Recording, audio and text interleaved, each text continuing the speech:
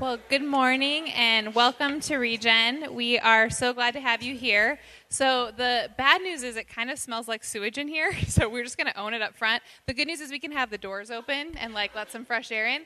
And Kyle said if anybody we've been working on a solution, if anybody has a long-term solution, we would love to hear it. So we think it's maybe the sump pump. We're not sure. Anyway, any suggestions you have. But good morning. Welcome to Regen. If it's your first time here, we're so glad that you're here. We'd invite you to take a gift in the back. We have mugs. If you're not already connected with us through our emails, fill out a Hey card. You'll get our email. I'm a little offended because the last time Kyle made this announcement, 4 people signed up, and the most I've ever gotten is 2. So I'm just saying, we're in a competition. So if you haven't signed up for an email, go ahead and sign up back there. Yeah, no, you can't be a re-sign up. You've got to be a new sign up. And and then also Zach Byler will be back at the table. So if you have any questions about any of our ministries going on, tonight Youth Circle is starting Youth Alpha. So you can jump in on that. That's for students grades 6 through 12. And then also we're in a new quarter. So our check-ins, if you use the hashtag RegenGives on your social media check-ins, they're going to go to Bella Women's Center for this quarter, so for the next 3 months.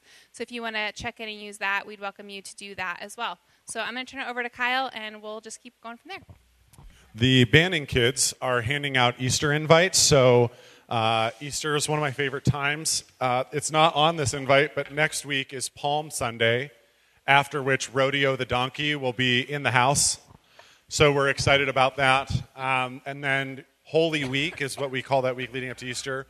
Our Good Friday service is at 7 p.m., Good Friday at 7 p.m., and then Easter Sunday at 11:15. So there'll be about 140-ish seats available, and then we'll just cram you into folding chairs after that. So there's that. I'm going to pass around the offering buckets, but just kind of to cast a vision and remind us of the generosity that Jesus invites us to live into. There's 2 ways that we give.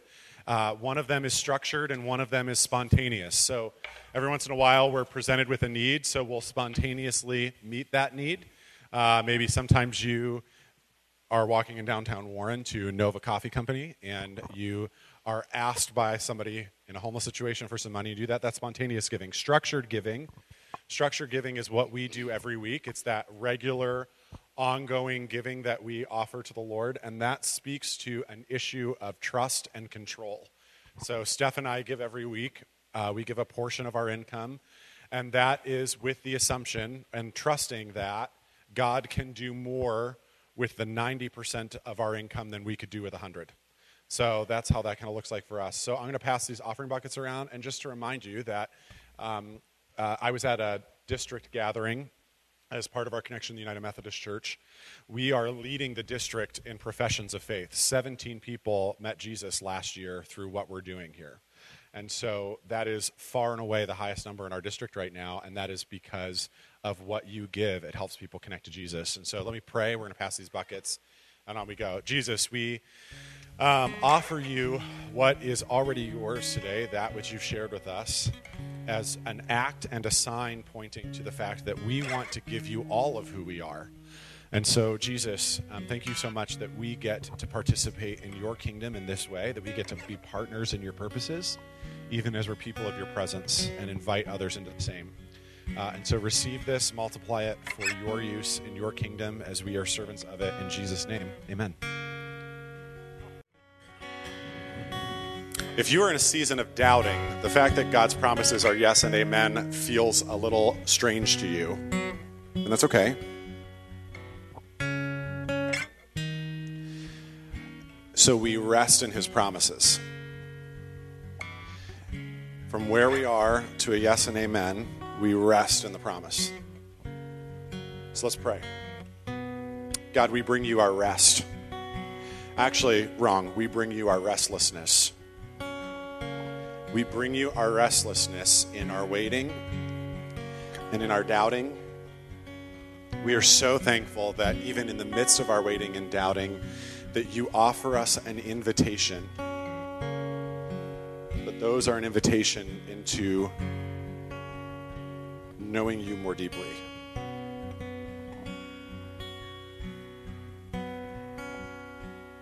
So help us to know you today. We pray this in Jesus' name. Amen. Go ahead and have a seat.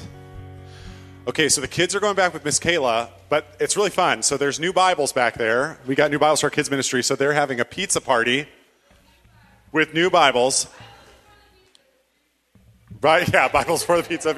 Greasy fingers, and there went that. It was super funny. So Kayla said, we're going to get new Bibles, and we're going to have a party. And the kids said, we're going to have a pizza party, which was not the promise. So the kids got her. That was cool. Okay, so we're going to be in John chapter 20, / all over the place.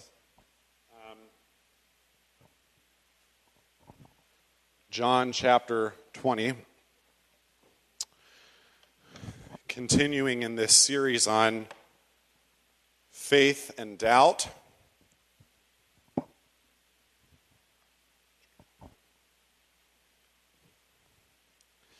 If you are just joining us, let me tell you a little about where we've been.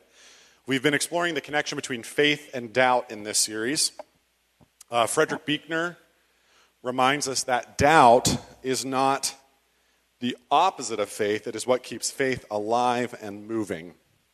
By the way, there's young Dan rocking the soundboard today. Dan, I'll just tell you when I need the next slide, okay? Okay, cool beans. Frederick Buechner says that doubt is what keeps faith alive and moving. And what we've seen through Scripture is that doubt is not the absence of faith. Doubt is not the opposite of faith. Instead, doubts are invitations to go deeper. They are invitations to pursue God with more intensity and more passion and with more curiosity. And all of this is true because faith is not defined by psychological certainty. Faith is not about hyping myself up to a level of assuredness or certainty about anything. It's not about that. That's good news because when I lack certainty, and I often do, that means that I am not faithless. It means that I'm not sinning. Instead, when God does something surprising or upsetting, which as you walk with God, He is going to do repeatedly, He exists beyond our comprehension. He's His own person. When God does something surprising or upsetting, I'm not being faithless when I ask questions. In fact, I'm being faithful. As we go through our lives, there's two kinds of doubt. Dan, can you hit the next one for me? There is stomach doubt and there is head doubt. And stomach doubt is what we've talked about for the last 2 weeks as we've looked at lament in the Psalms and in Habakkuk. Stomach doubt is when we have these experiences that cause us to call into question God's character and God's promises. When somebody you love receives a cancer diagnosis, when bad things happen to you, it calls into question God's character, God's promises. And so we are invited in stomach doubt to wrestle with God, to lament, to plead with Him, and the process, further embrace Him. That's what we looked at last week. But then we have these moments of head doubt. We find ourselves asking questions, or we may be asked these questions. These big questions that get stuck in our craw. Questions like we looked at last week. How can an all-loving and all-powerful God allow evil to exist in the world? There are others. There are other questions. How can we be sure that Jesus is the only way to heaven? How are we sure that He is the only way, not one of many ways? How do we know that the Bible is reliable and accurate? Did God really create the world in 6 24-hour periods? Were Adam and Eve real people? What is the connection between predestination and free will? When we ask these questions out loud, sometimes we feel like we are being bad followers of Jesus, that we are in the wrong, and I'm trying to correct that in this series. We are not being faithless, we are being faithful when we wrestle with truth. When we ask those questions in communities, some of us have been ostracized or shamed or criticized for asking what is a fair questions. Last night, Aaron and I went to Modern Methods. It's a brewery downtown. And I end up in this conversation with a couple in their 60s who are ex-Catholic. And what about guilt? And what about purgatory? And what is the difference between Christianity and Catholicism? Really, the question is, what is the difference between Protestantism and Catholicism? They had bad church experiences because they asked questions and were shamed. The one woman was beat by the nuns in her school, right, for asking questions. This is what we're talking about. What helps us answer these questions that we are asking, what helps us answer the questions that others ask us, is a practice that Anselm of Canterbury calls faith-seeking understanding, which is what I want to talk about today. Faith-seeking understanding. That the way through our doubts of the head and the way to help others in mission and evangelism is by practicing faith-seeking understanding. That faith-seeking understanding is a critical practice for our personal discipleship and living as missionaries to our friends and our family and our neighbors and our culture. So with that, let's look at John chapter 20. John chapter 20, starting in verse 24. This is after the first Easter. Jesus has been alive for a little while. It says, Thomas, one of the 12, called the twin, was not with them when Jesus came. So the other disciples told him, hey, we've seen the Lord. But he said to them, unless I see in his hands the mark of the nails, unless I place my finger in the mark of the nails and place my hand into his side, I will never believe. So 8 days later, his disciples were inside again.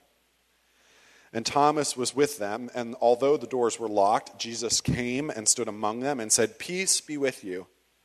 Then he said to Thomas, put your finger here and see my hands, and put it in your hand and place it in my side.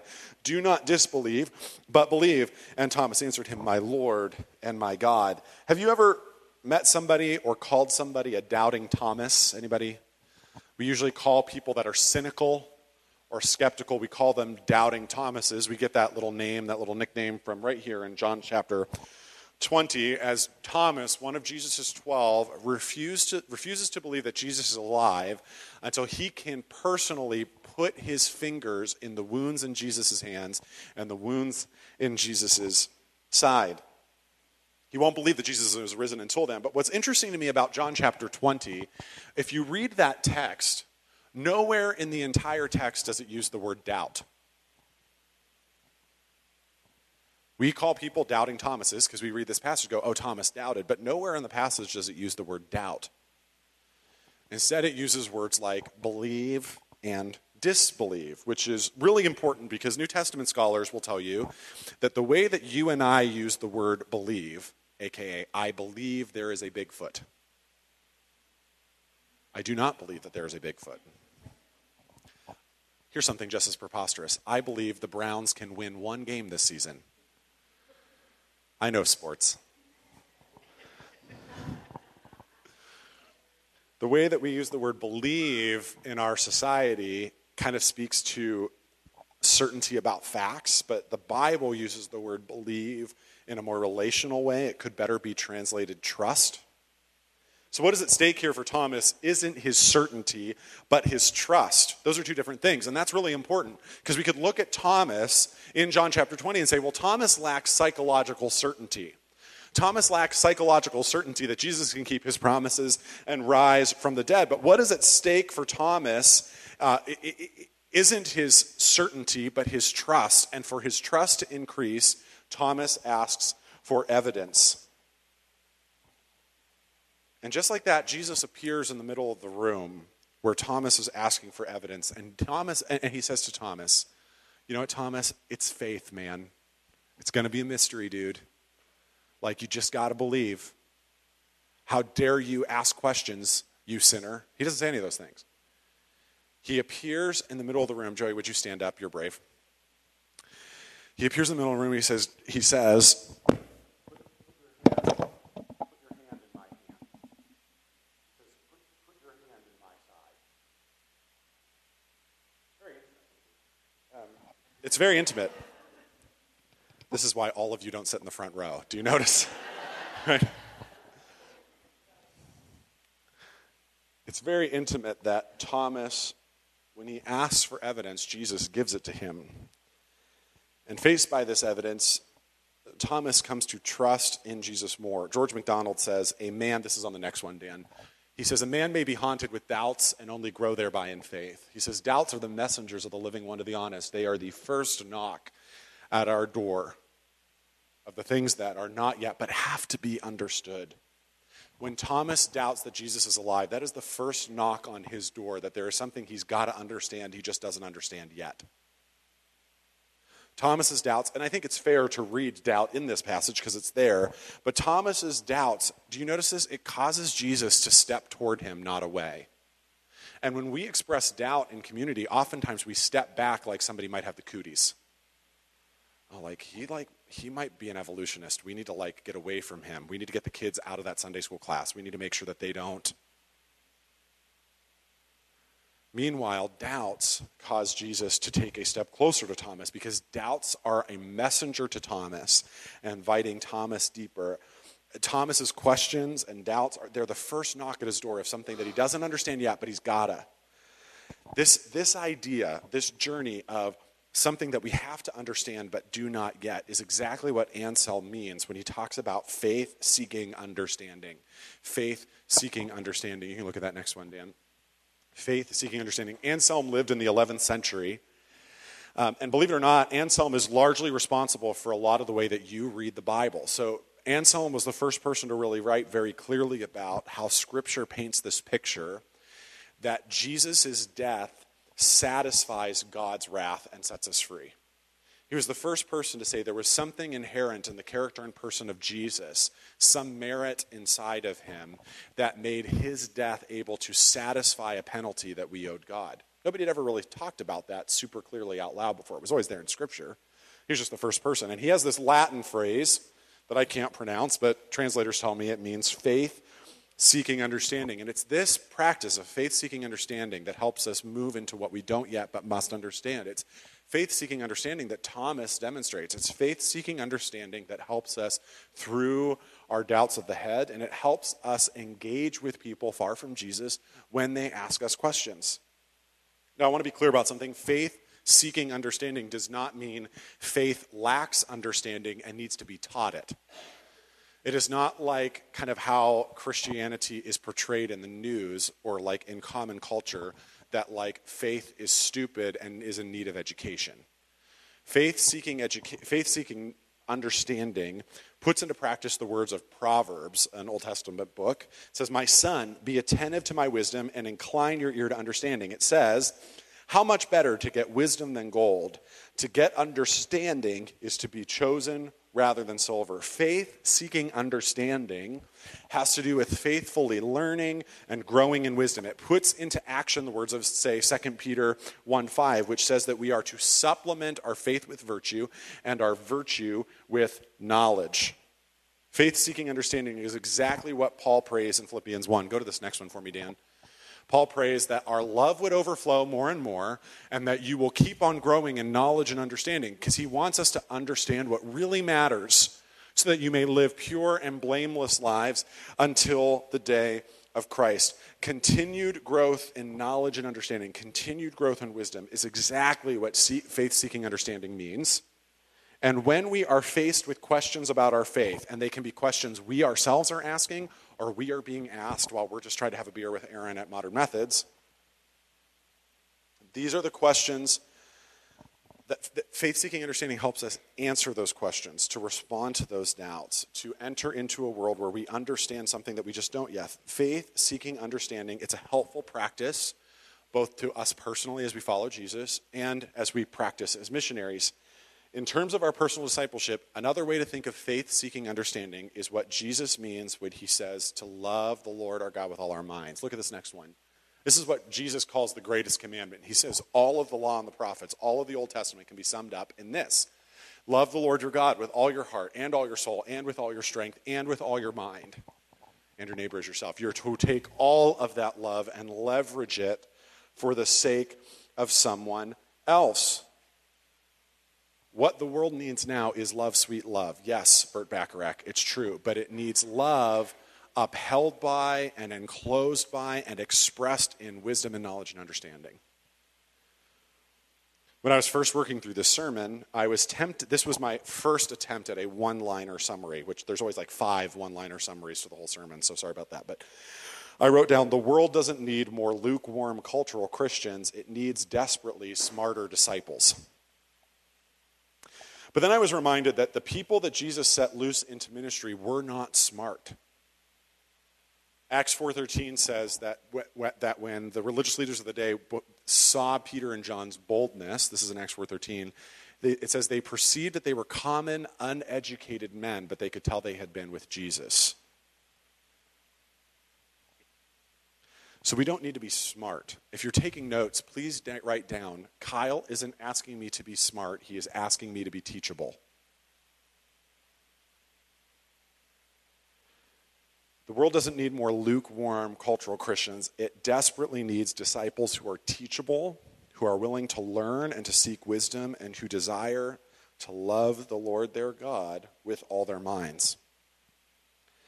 And this is what faith-seeking understanding is. It's growing in wisdom and understanding and being teachable and being flexible. It's vital not only to our personal discipleship, and I'm going to frame on how do we act on that in a little while, but it's also valuable as we work as missionaries in our culture. So if you've got a Bible, flip to 1 Peter chapter 3, which you're going to go to the right. It's going to be Hebrews, the book of James, then 1 Peter.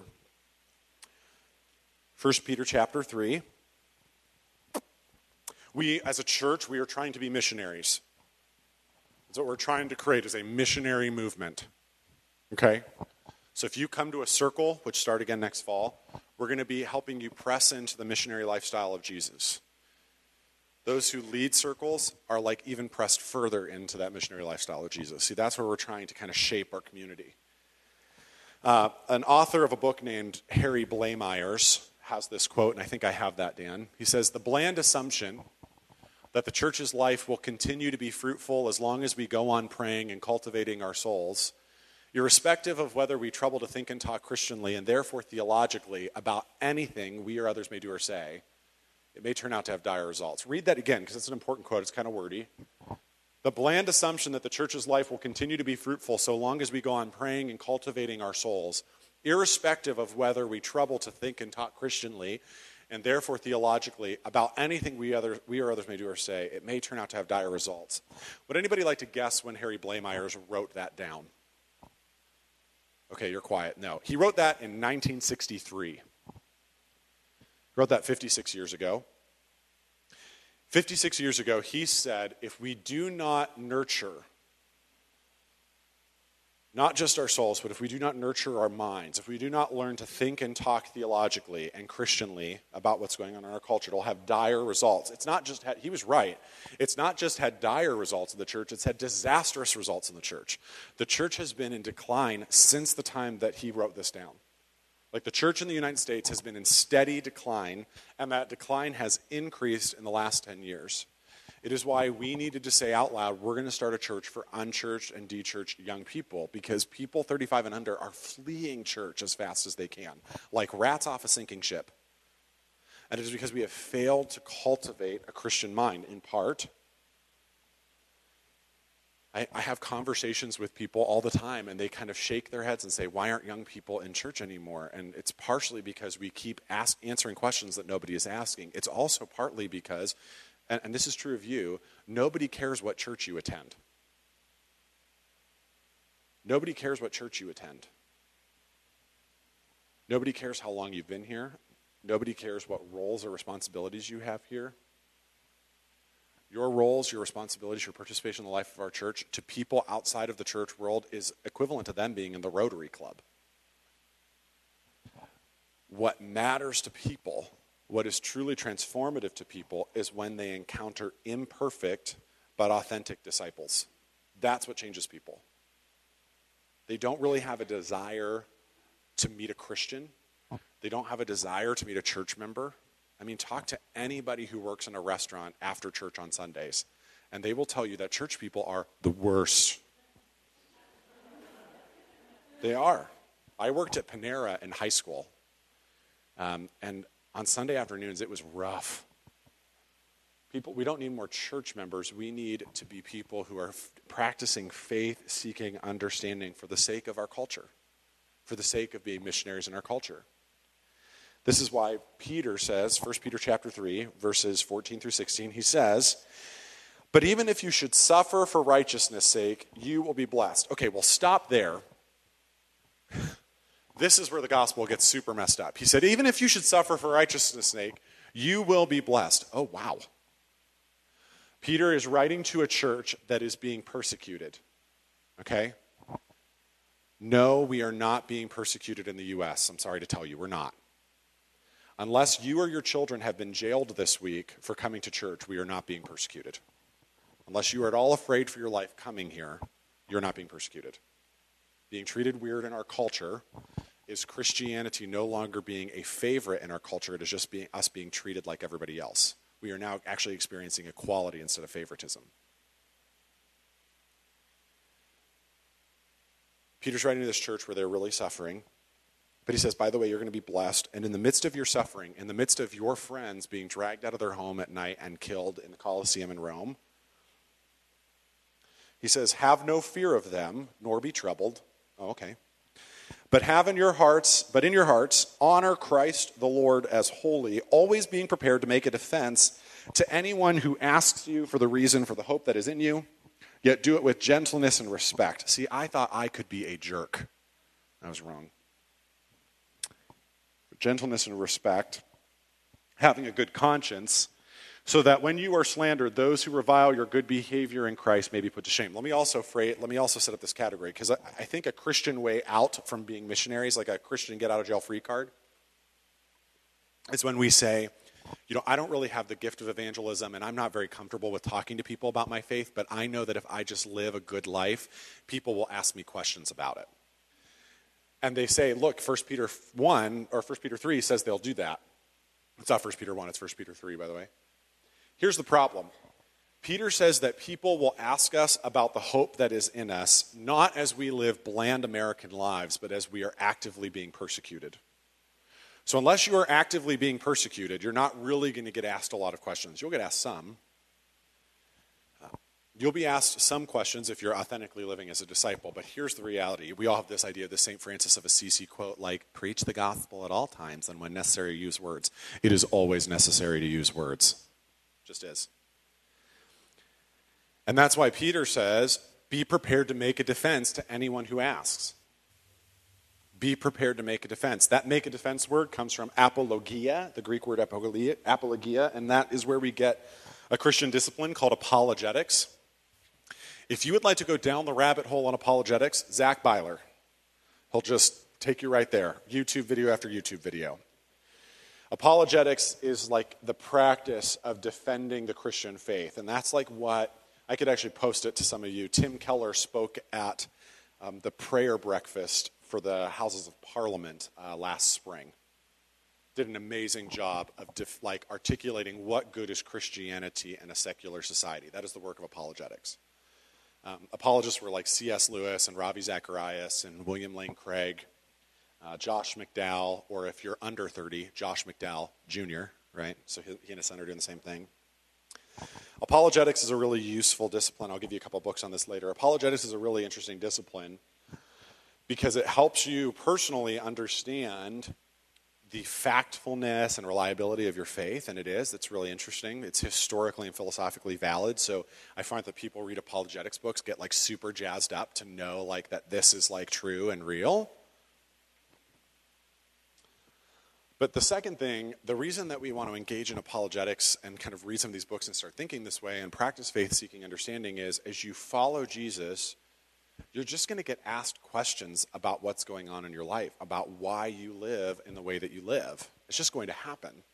You're going to be out for a drink and end up kind of having this conversation with this person. And this is happening all the time in our community because I get panicked text messages from like under tables.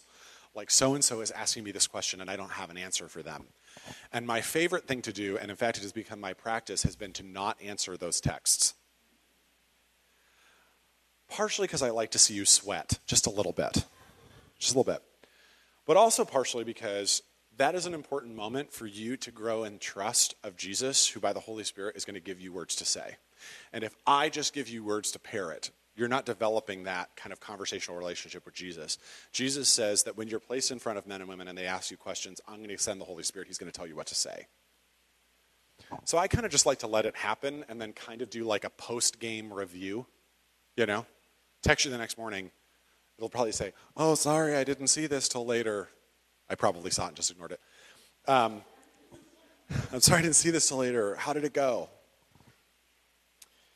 We want to be people that know these answers. And here's why. Tim Keller, who I just mentioned, wrote an article recently, and he made the point that sharing our faith with people is harder today than it was 30 years ago.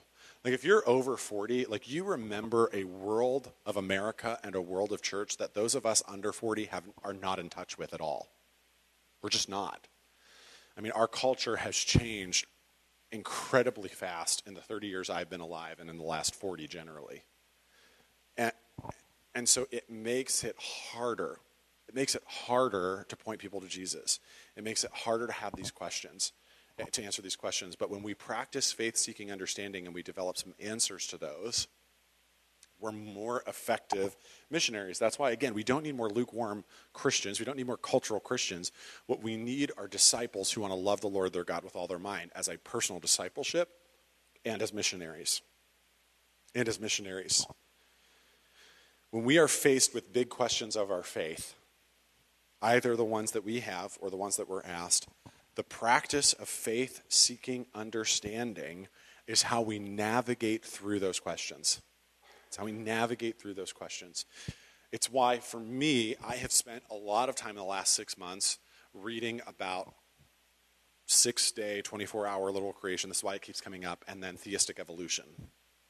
Because I have some legit questions about what does the Bible mean when it talks about how the world was created and all these kinds of things. And I'm just trying to read, and I'm practicing faith-seeking understanding. And the thing I really want to make clear is I'm not calling you to be smart. I'm not saying go and get degrees. What I'm saying is be more teachable, and here's why. The reason I study so much for teaching in our church, the reason I prepare so much, the reason I read so many books, is that the more you study Scripture, the more you follow Jesus, you actually come into touch with how little you actually know. The growth of knowledge that I have on a weekly basis is simply adding more things to the list of I do not understand. Right? So it's not about if you just had enough smarts, you could figure all this out. It is about engaging in a journey of curiosity with Jesus. It's about practicing faith-seeking understanding. It's about loving the Lord your God with all your mind. Okay, one last passage, Matthew 18. So flip back to Matthew 18.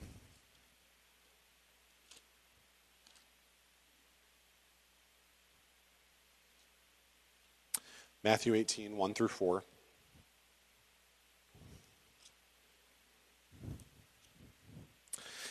At that time, the disciples came to Jesus saying, "Who is the greatest in the kingdom of heaven?"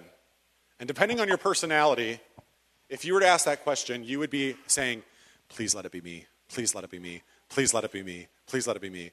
Or you might be saying, "Please not that person. Please not that person. Please not that person. Please, not me, but not them either," right? Just depends on who you are. Jesus called a little child to him and put the child among them. And he said, "I tell you the truth, unless you turn from your sins and become like little children, you will never get into the kingdom of heaven. So anyone who becomes as humble as this little child is the greatest in the kingdom of heaven." Today I'm kind of making this argument for being learners to being teachable as a way to navigate our doubts of the head. I think a lot of us walk away, I see a lot of people walk away from their faith when they experience a doubt of the head and they don't even try to press into it. I'm just trying to get us to be a community that presses into those things a little bit. I'm making this argument for faith-seeking understanding, for loving the Lord your God with all your mind. In the back of the room, there is somebody that's saying, "Listen, faith like a child. Faith like a child." Bible says it. I don't need to be smart. I don't need to gain understanding. Faith like a child. I can just love people.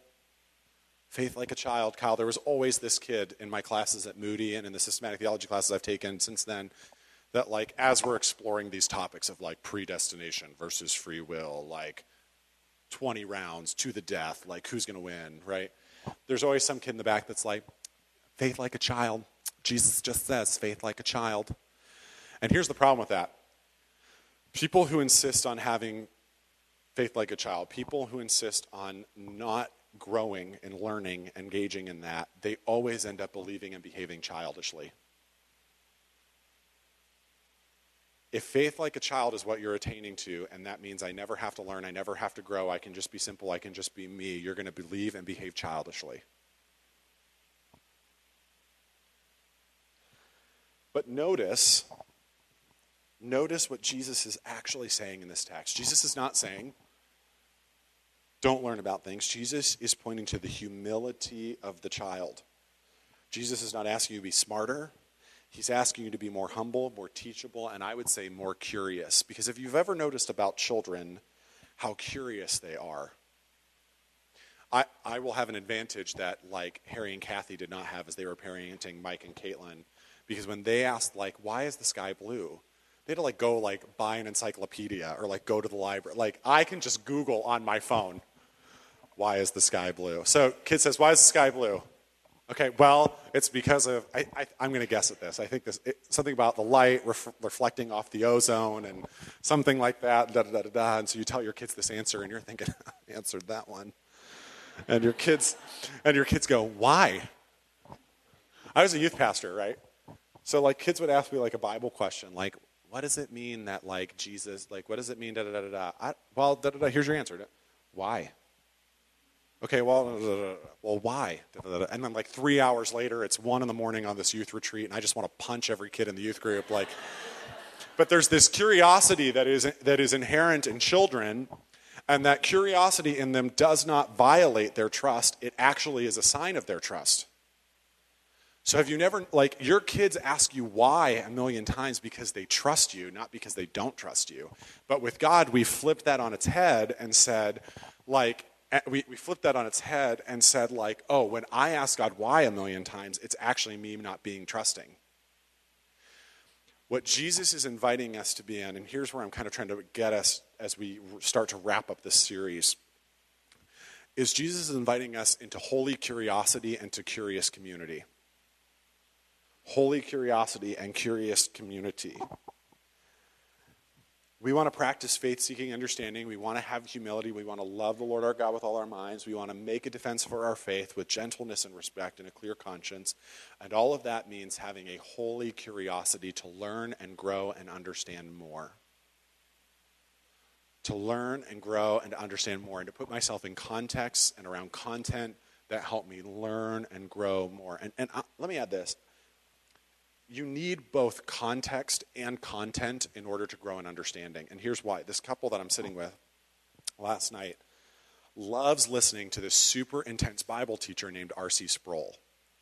Dude's mega intense, okay? R.C. Sproul is considered one of the top Bible teachers in America. I mean, but then the guy asked me, what's the difference between Lutheran and Presbyterian? And I'm thinking, so you have all of this content at your fingertips. I'm not calling him stupid. I'm just saying, how can you be listening to R.C. Sproul all the time and not answer? This is a question that R.C. Sproul would be like, right? So we need content and context, right? So we need to be people. I love listening to podcasts. We have a lot of learners in our community. I think that's great. But we need context in which we explore that thing together. It gives that boundaries. That's why we need both holy curiosity, like pursuit of content, and context. We need curious communities. We need places that we can come back and start asking questions and engage with that. And when you lack one or the other, especially when you pursue content without context, when you pursue like knowledge without community, that's how you get crazy people. That's how you get crazy people. I mean, that's how you get, I'm thinking of something specific, but it's in our community, so I'm going to, not our community, but like out there, I don't want to do it. But that's where you get like weird late night TV preachers. That's where you get like those weird people on YouTube, because they're offering content without context, right? So we need both of those things. We need holy curiosity, and we need curious community. So here are a few thoughts of how to do that. This is why we have circles, right? It's to put you in a context that is a safe place to explore your faith. Those are going to come back next September. In between now and then, we're going to be doing some prayer nights. We're going to be doing feasts. It's going to be a good time. Pursue context for your curiosity. That's important. And then a couple things. One, get into the Bible, okay? We are, in so many ways, like the Bible is so at the center of what we do. Get into Scripture. Be reading it personally. That is so important, and to keep reading it and to be engaging with it. But the other thing is, and I want to say this, if you're at the beginning of your faith, we have these little things called devotionals, right? Like short paragraphs. I read them. I engage with them, that kind of stuff. That's really great. But some of you are ready to ditch the training wheels and move on from the devotional and just study the Bible. I'm not saying don't do devotions, like whatever you call your time with God on a regular basis. But I'm saying, like, if you're at the beginning, I've got some great devotionals that are like a good spiritual vitamin to get you started. But I talk to a lot of Christians who like are a long time ready to move from milk to meat, who are still riding the devotional train. It's time to ditch the devotional and get in Scripture. Buy a study Bible and go for it. Okay? And then the most miraculous, John Piper says this, one of the most miraculous things that happens in a person's life is when they start reading books. So here's a couple that I would recommend. We sent out like some recommended reading for this series. Those would be good too. But Skye Jethani's With, if you've not read that book, like fabulous summer read. The Reason for God by my guy Tim Keller, awesome. Got a couple people in our community reading that. Mere Christianity by C.S. Lewis. Mere Christianity are a series of radio talks. Correct me if I'm wrong on this, Byler, but they were a series of radio talks given like right around World War II, right? So there's C.S. Lewis on the radio talking to a Britain that is in moral crisis about faith. Really interesting. Finally, ask me questions about the Bible. I love when that happens. Be prepared to wait a minute. But like, here's what I love about being a pastor. Kyle, I've got like this spiritual thing I need to talk to. Kyle, like, I've got this question about the Bible. Here's what I don't love being a pastor. Like weird, like church dynamics, who made that decision, why are we, which we don't do a lot of that here, which is really good. But like, I love having coffee and beers with people who want to talk about questions about their faith. I'm just saying. Okay, let me say this. The world doesn't need more lukewarm cultural Christians. It needs disciples. It needs teachable, wisdom-seeking, understanding-seeking, love the Lord your God with your whole mind disciples. That's what it needs. It needs that faith-seeking understanding is the way that we move through our doubts of the head. Let me pray. Jesus, you are so faithful to walk with us and in us in the midst of our doubts. And you want us to have hearts that are totally on fire with passion for you. You also want us to have minds that are bright and active and engaging with you in that way. You want us to have bodies that are submitted to your lordship. Hands that are quick to serve, feet that are quick to move toward those who are hurting. You want lordship over all of us. And so, God, we offer you our hearts, we offer you our souls, we offer you our strength, we offer you our mind. We offer ourselves to you fully.